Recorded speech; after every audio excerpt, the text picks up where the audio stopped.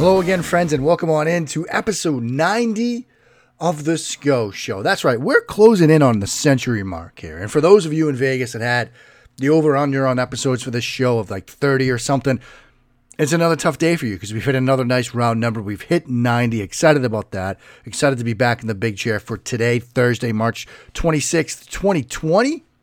How's your quarantine or your lockdown or whatever we're calling it, wherever you are? How's it going for you guys out there? For you men and women who are staying at home, trying to flatten the curve and all that good stuff. Are you doing well? Are you doing okay?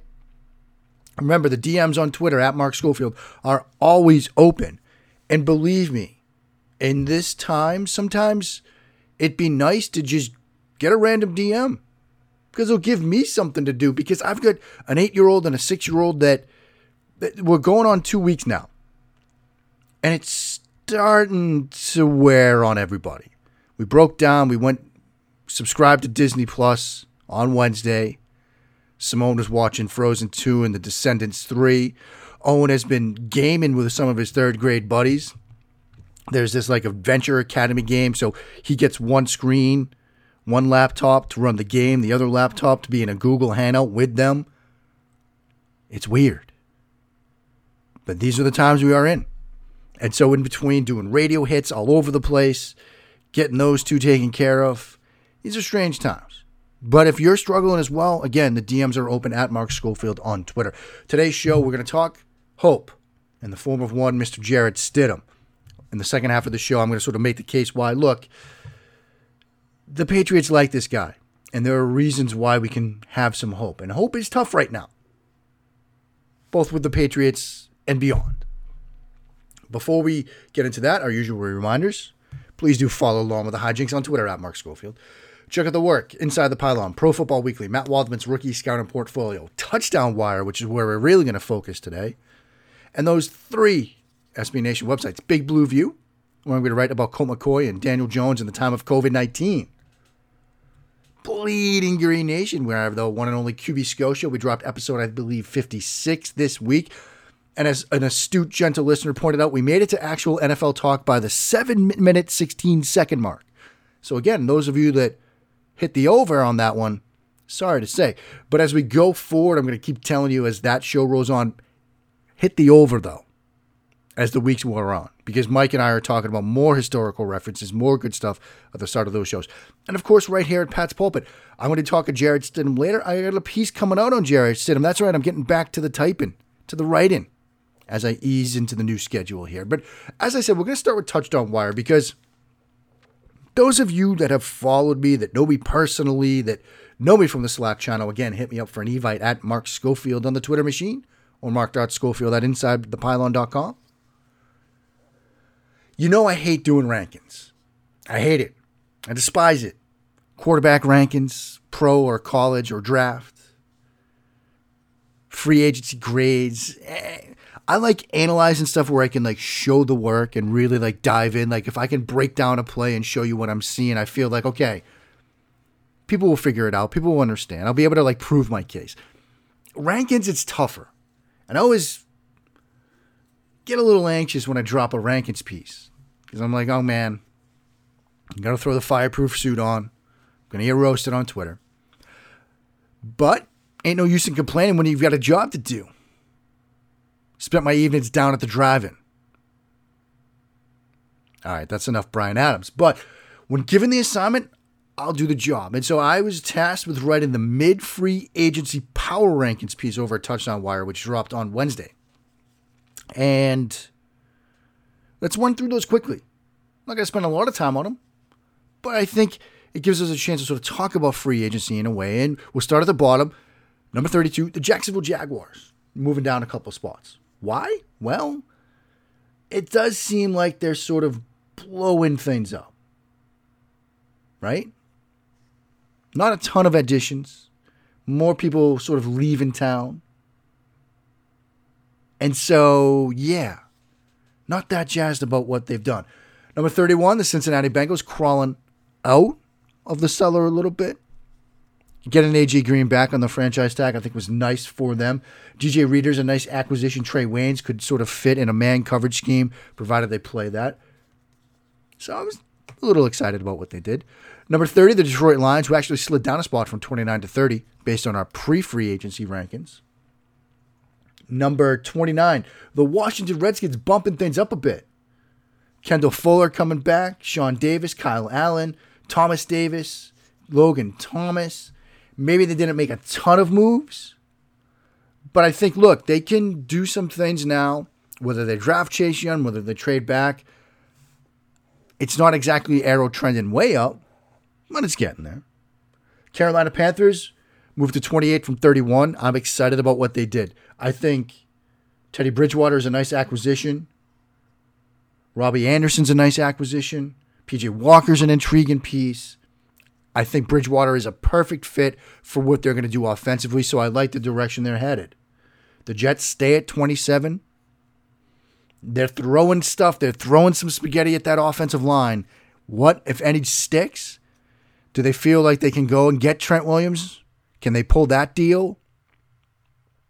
Can they get a wide receiver at 11? Or do they feel like they still have to draft one of the tackles at 11? There are still some questions there. Dolphins, they're at 26, moving up from 28. I like what they're doing.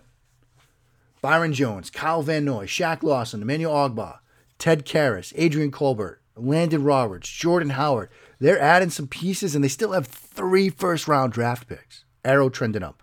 Arrow trending down a bit, New York Giants. Haven't done a ton. And let's be honest. Does anybody sitting here right now think that they're going to take, say, Isaiah Simmons at 4? Anybody? Anybody? Or do we think they're going to do the ghetto and thin and draft one of the tackles? They need a tackle. They certainly do. But Isaiah Simmons would be such a great fit for what they need defensively. I can just tell you, from listening to Gettleman at the Combine, it just screams they're going tackle here. We get to 24 now. Denver Broncos move up a spot. I think the arrow's trending up for them. I like the A.J. Bouye acquisition. Graham Glasgow is a nice interior offensive lineman. Jarrell Casey's certainly got a lot left in the tank. Melvin Gordon, you might quibble about the numbers, but it doesn't hurt to get another running back in the system. Him and Philip Lindsay could make a nice little duo in the backfield. So they're trending up. Trending down, Los Angeles Rams. And I actually wrote a bit more about this over at Touchdown Wire, but the Rams just basically, they did what we expect teams to do. They try to load up around the rookie quarterback. They make the trades for an Aqib Talib and a Marcus Peters. They bring the Ndamukong Suh in. They load up. They make the run. They lose the Super Bowl. Now they're reaping the whirlwind, friends. Now they were reaping the whirlwind because contracts are coming due. They've got to make cuts. They don't have a ton of draft capital. It's a bad situation for them. At 22, the Atlanta Falcons. Look, they added Todd Gurley. They added Hayden Hurst. They added Dante Fowler. But there are some teams that are moving up and have made better moves than them. They were at 19. They slide back to 22. Las Vegas Raiders, they were at 22. They go to 21. I love the Corey Littleton acquisition. He's the perfect linebacker for today's National Football League. I think Malik Collins is a nice guy on the interior that can push the pocket, get you some pressure. Carl Nassib, like, big numbers for him, but you can never have enough pass rush. Nelson Aguilar, I think the scheme fit works. And what's interesting to watch, you got to watch out for this. The numbers on Marcus Mariota's deal make Derek Carr the more convenient cut next year. I think there's actual competition now for Derek Carr in the form of Marcus Mariota. Mayock loved him. He was Mayock's QB1 that year, so just keep that in mind. At 20, the Cleveland Browns moving up from 23. I love what Cleveland did. And I know they won the offseason last year. I think they won it again this year. I think the trade for Hooper makes sense for them. Because, the acquisition of Hooper makes sense because, look, you get a tight end. I think they're going to run a ton of 12 personnel. Kevin Stefanski did a ton of 12 personnel stuff with Minnesota last year. So I think that gives him his second tight end. Jack Conklin, obviously your right tackle now. Carl Joseph, great acquisition there. The fullback trade for Andy Janovich makes sense because Stefanski also ran a ton of 21 personnel. And Case Keenum is that mentor veteran that Baker Mayfield needs. I love what the Browns did. But we liked what they did last year. So we'll see. At 19, the Steelers, they slide back a spot from 18. They were in a bad cap situation, so they had to let some guys go. I think the loss of Hargrave is going to hurt them defensively. They couldn't make a ton of acquisitions. You bring in Eric Ebron. You trade from Chris Wormley. You get Derek Watt in. It's not a ton. The Chicago Bears at 18, sliding back from 16 pre-free agency. Two things can be true. Nick Foles is a good fit for what they do schematically, and it was a panic move for them. It was a panic move to give up a fourth rounder, and they're going to have to pay a chunk of his salary, although they sort of reworked that. And they also panicked at the tight end position. Jimmy Graham gets the same deal he had from the Packers 2 years ago, who just let him go. So I don't understand what the Bears did. They're lucky they didn't slide more than just 2 spots. At 17, the Texans, and yeah, it just seems like a tire fire there right now. And I was reminded of the series finale of Seinfeld. For those of you that watched it, the trial, for those of you that didn't, George, Jerry, Kramer, and Elaine were on trial in Massachusetts for violating the state's Good Samaritan law. It was a nice little gag to sort of point out just how awful they were as people. So self-absorbed. And in the trial, you get to bring back all the characters, the minor characters, and one of them that comes back is George Steinbrenner. He's on the stand, and Frank Costanza, George's father, stands up and tells, how could you give $12 million to Hideki Arabu? And I've been thinking about that scene at the thought of Bill O'Brien sometime in the future facing a Texans fan being like, how could you just give away DeAndre Hopkins? I don't understand what they're doing down in Houston. So they fall from, I think, 11 to 17. And another team that falls from 10 to 16, the Vikings. Also up against it against the cap. Couldn't do a ton. They trade Stephon Diggs, but they did give Kirk Cousins a 2-year, $66 million extension. So they got that going for them, which is nice. Dallas Cowboys slide a spot from 14 to 15. Clinton Dix, Anthony Brown, Gerald McCoy are additions, but they lose Byron Jones. Travis Frederick retires. And then we get to 14. And friends, buckle up. Because at 14, sliding back from 8, in the mid-free agency power rankings are the New England Patriots. And they added Bird, they added Bo Allen and Adrian Phillips and Brian Hoyer and Dan Vitale, Cody Davis. But let's be honest.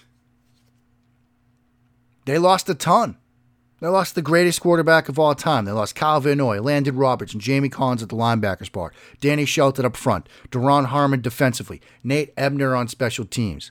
Ted Karras, a swing interior lineman for you. They've lost a lot. Now, can Bill Belichick pull a season out of the hat? I think so. But it's hard to be that hopeful right now. I'm going to try in the second half of the show to be hopeful, but it's tough right now. And as our great friend Miguel Benzon at Pat's Cap on Twitter, whose handle now reads Capspace equals $1,785,084. He tweeted out on the 23rd over an eighth. That's almost $26 million of the Patriots' adjusted cap number is, folks, drum roll, dead money. That's not good, friends. Tough seas ahead. At 13, Los Angeles Chargers, moving up a couple spots from 17. I like what they did. The big, Harris is nice. Linval Joseph is nice. Brian Beluga is nice.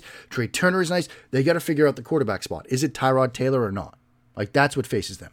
At 12, coming up from 15, the Arizona Cardinals. You get DeAndre Hopkins, Jordan Phillips, Devondre Campbell, Devon Kennard. It's a huge acquisition, that Hopkins thing. That's what really sort of puts them up top. Sliding back from 6 to 11, the Seattle Seahawks.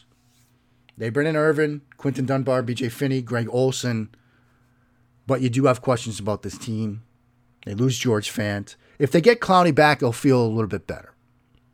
Moving to 10 from 13, the Philadelphia Eagles. Just really two acquisitions.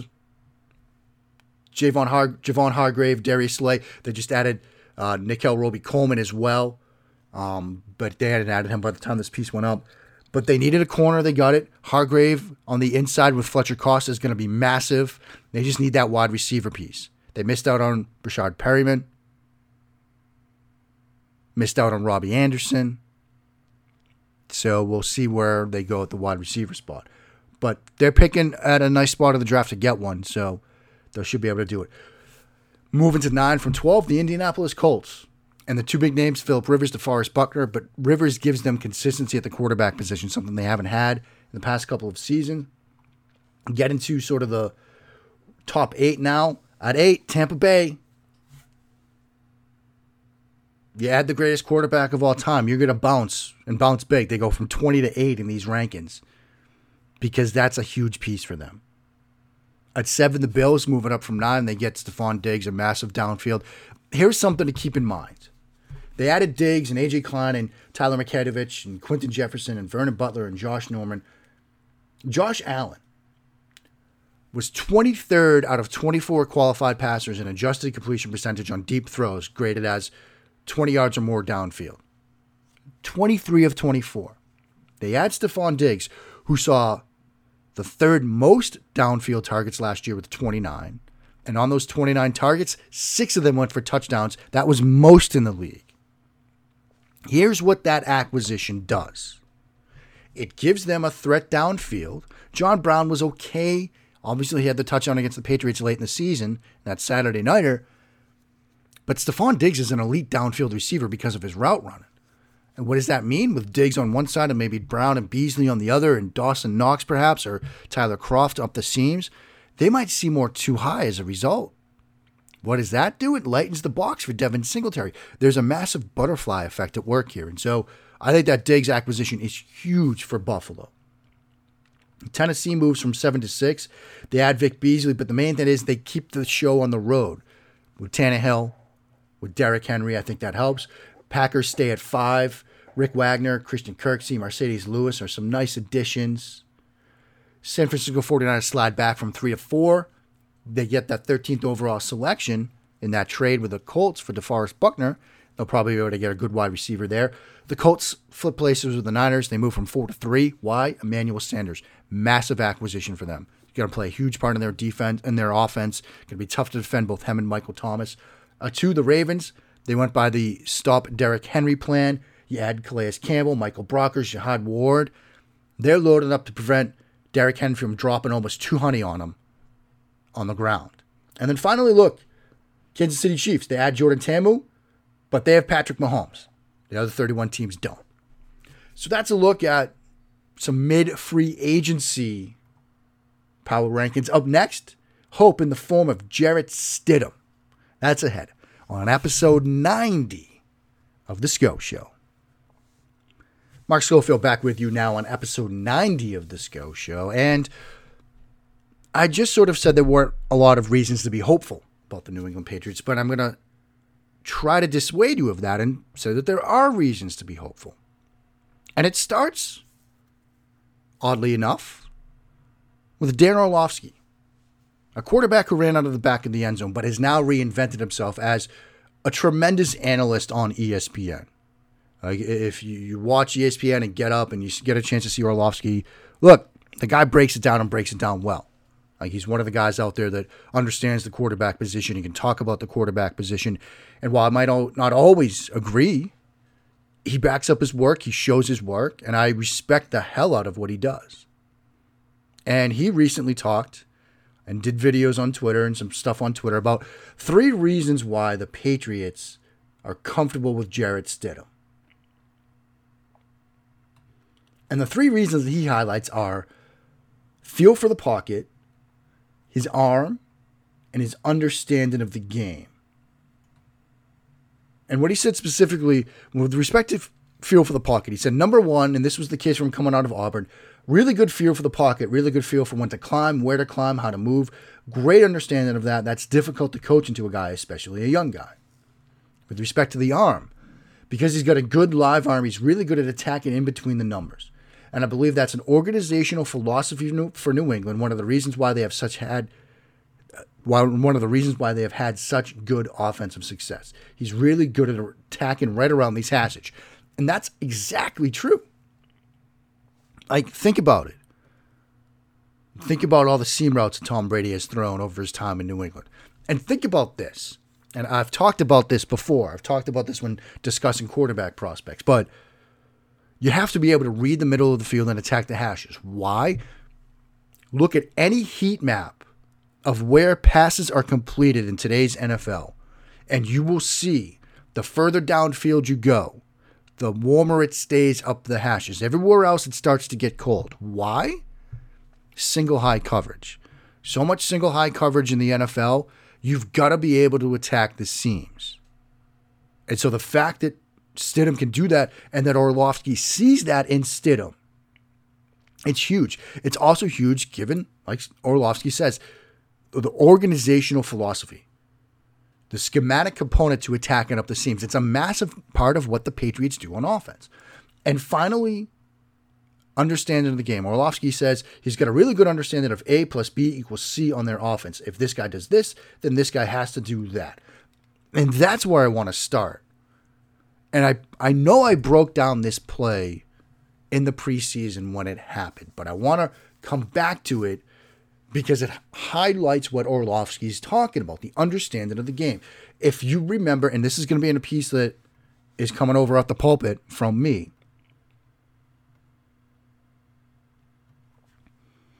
in that game against the Lions, that preseason game, they were running that rope combination, which is a convertible hitch route on the outside and sort of a pivot route from the slot receiver. And if they get that rolled coverage over the outside receiver, that hitch route will convert to a go route, which gives you that go flat, right? Go route on the outside, flat route on the inside. And what is that route concept designed to attack? We're getting nerdy here, kids. That route concept is designed to attack cover 2. Why? The outside corner will bail and sync with the vertical route. He won't stay home in the flat. The slot receiver attacks the flat, defender over the slot receiver. He will either pass that off, or if it's, say, cover 2 man under, he might try to cover that, but the flat is vacated by the corner, and now you've got the slot receiver running that out route with outside leverage against an inside leverage defender. And so as a quarterback, your read is quickly from the go to the flat. And if you see that corner bail, you're going to throw the flat route. And on this play in particular, Stidham gets up and he sees pre-snap that corner in press coverage. Now, circle of schematic life. What do teams do? What do defenses do to stop that? They run trap. Where you have that corner, he's looking like he's in man coverage. He starts to backpedal, but he's reading the quarterback through the inside receiver, through that number 2 receiver, we call it. And if he breaks out quick, you trap that. You just pass the go route. Safety's got to rotate over the top of that. It does create an opportunity to throw that go route. And if a quarterback is smart and sees it, he does it. Example, Daniel Jones against Virginia 2 years ago. But I digress. So in sort of cover 2 trap or palms or 2 trap or however you want to call it, corner backpedals, reading the quarterback's eyes through that number 2 receiver. If 2 cuts off to the outside, to the flat, you trap it. If he doesn't, if he stays vertical, then you stay vertical as well on number 1. Now that's 2 trap, a way to sort of bait the quarterback into throwing that flat route and then jumping it. But quarterbacks started to figure that out, and they started to hit that hole shot off the trap. Receiver in the slot goes to the flat. Corner traps it. You throw the hole shot. So what did teams start doing? They start doing something called 5 Cougar in the sort of Saban-Belichick tree, which is where that outside corner, he's not backpedaling and staring at the quarterback. He's giving you a man turn. So he basically turns away from you like he's sprinting and you see his back. And as a quarterback, you see that and you think, oh, yeah, I've got the flat route now. But he's still reading it. He's reading it over his inside shoulder. So while he's sprinting away from you, he's got that inside shoulder turned to the inside of the field, trying to watch that number 2 receiver. And if he breaks to the flat, then he peels off the go route and jumps the flat. Again, that's a lot to describe just a simple go flat combination and the things defenses do to stop it.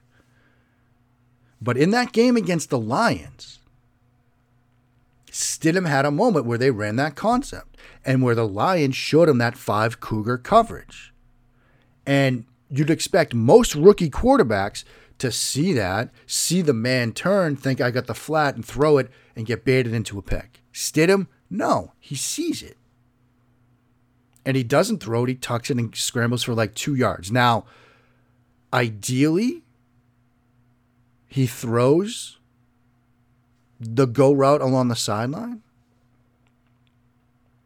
But that's next level stuff. But that read was tremendous.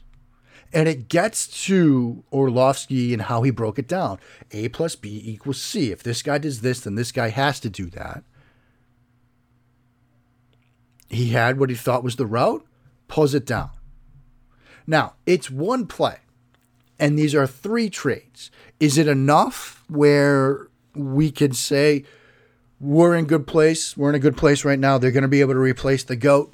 Probably not.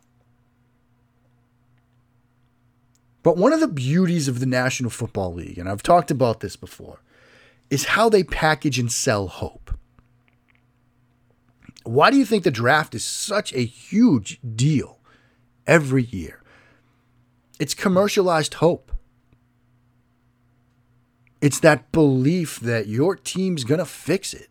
You're 1 player or 2 players or a good draft away in this league that is built around parity of being relevant again, or of making that jump from relevant to contention, or making that leap from contention to title.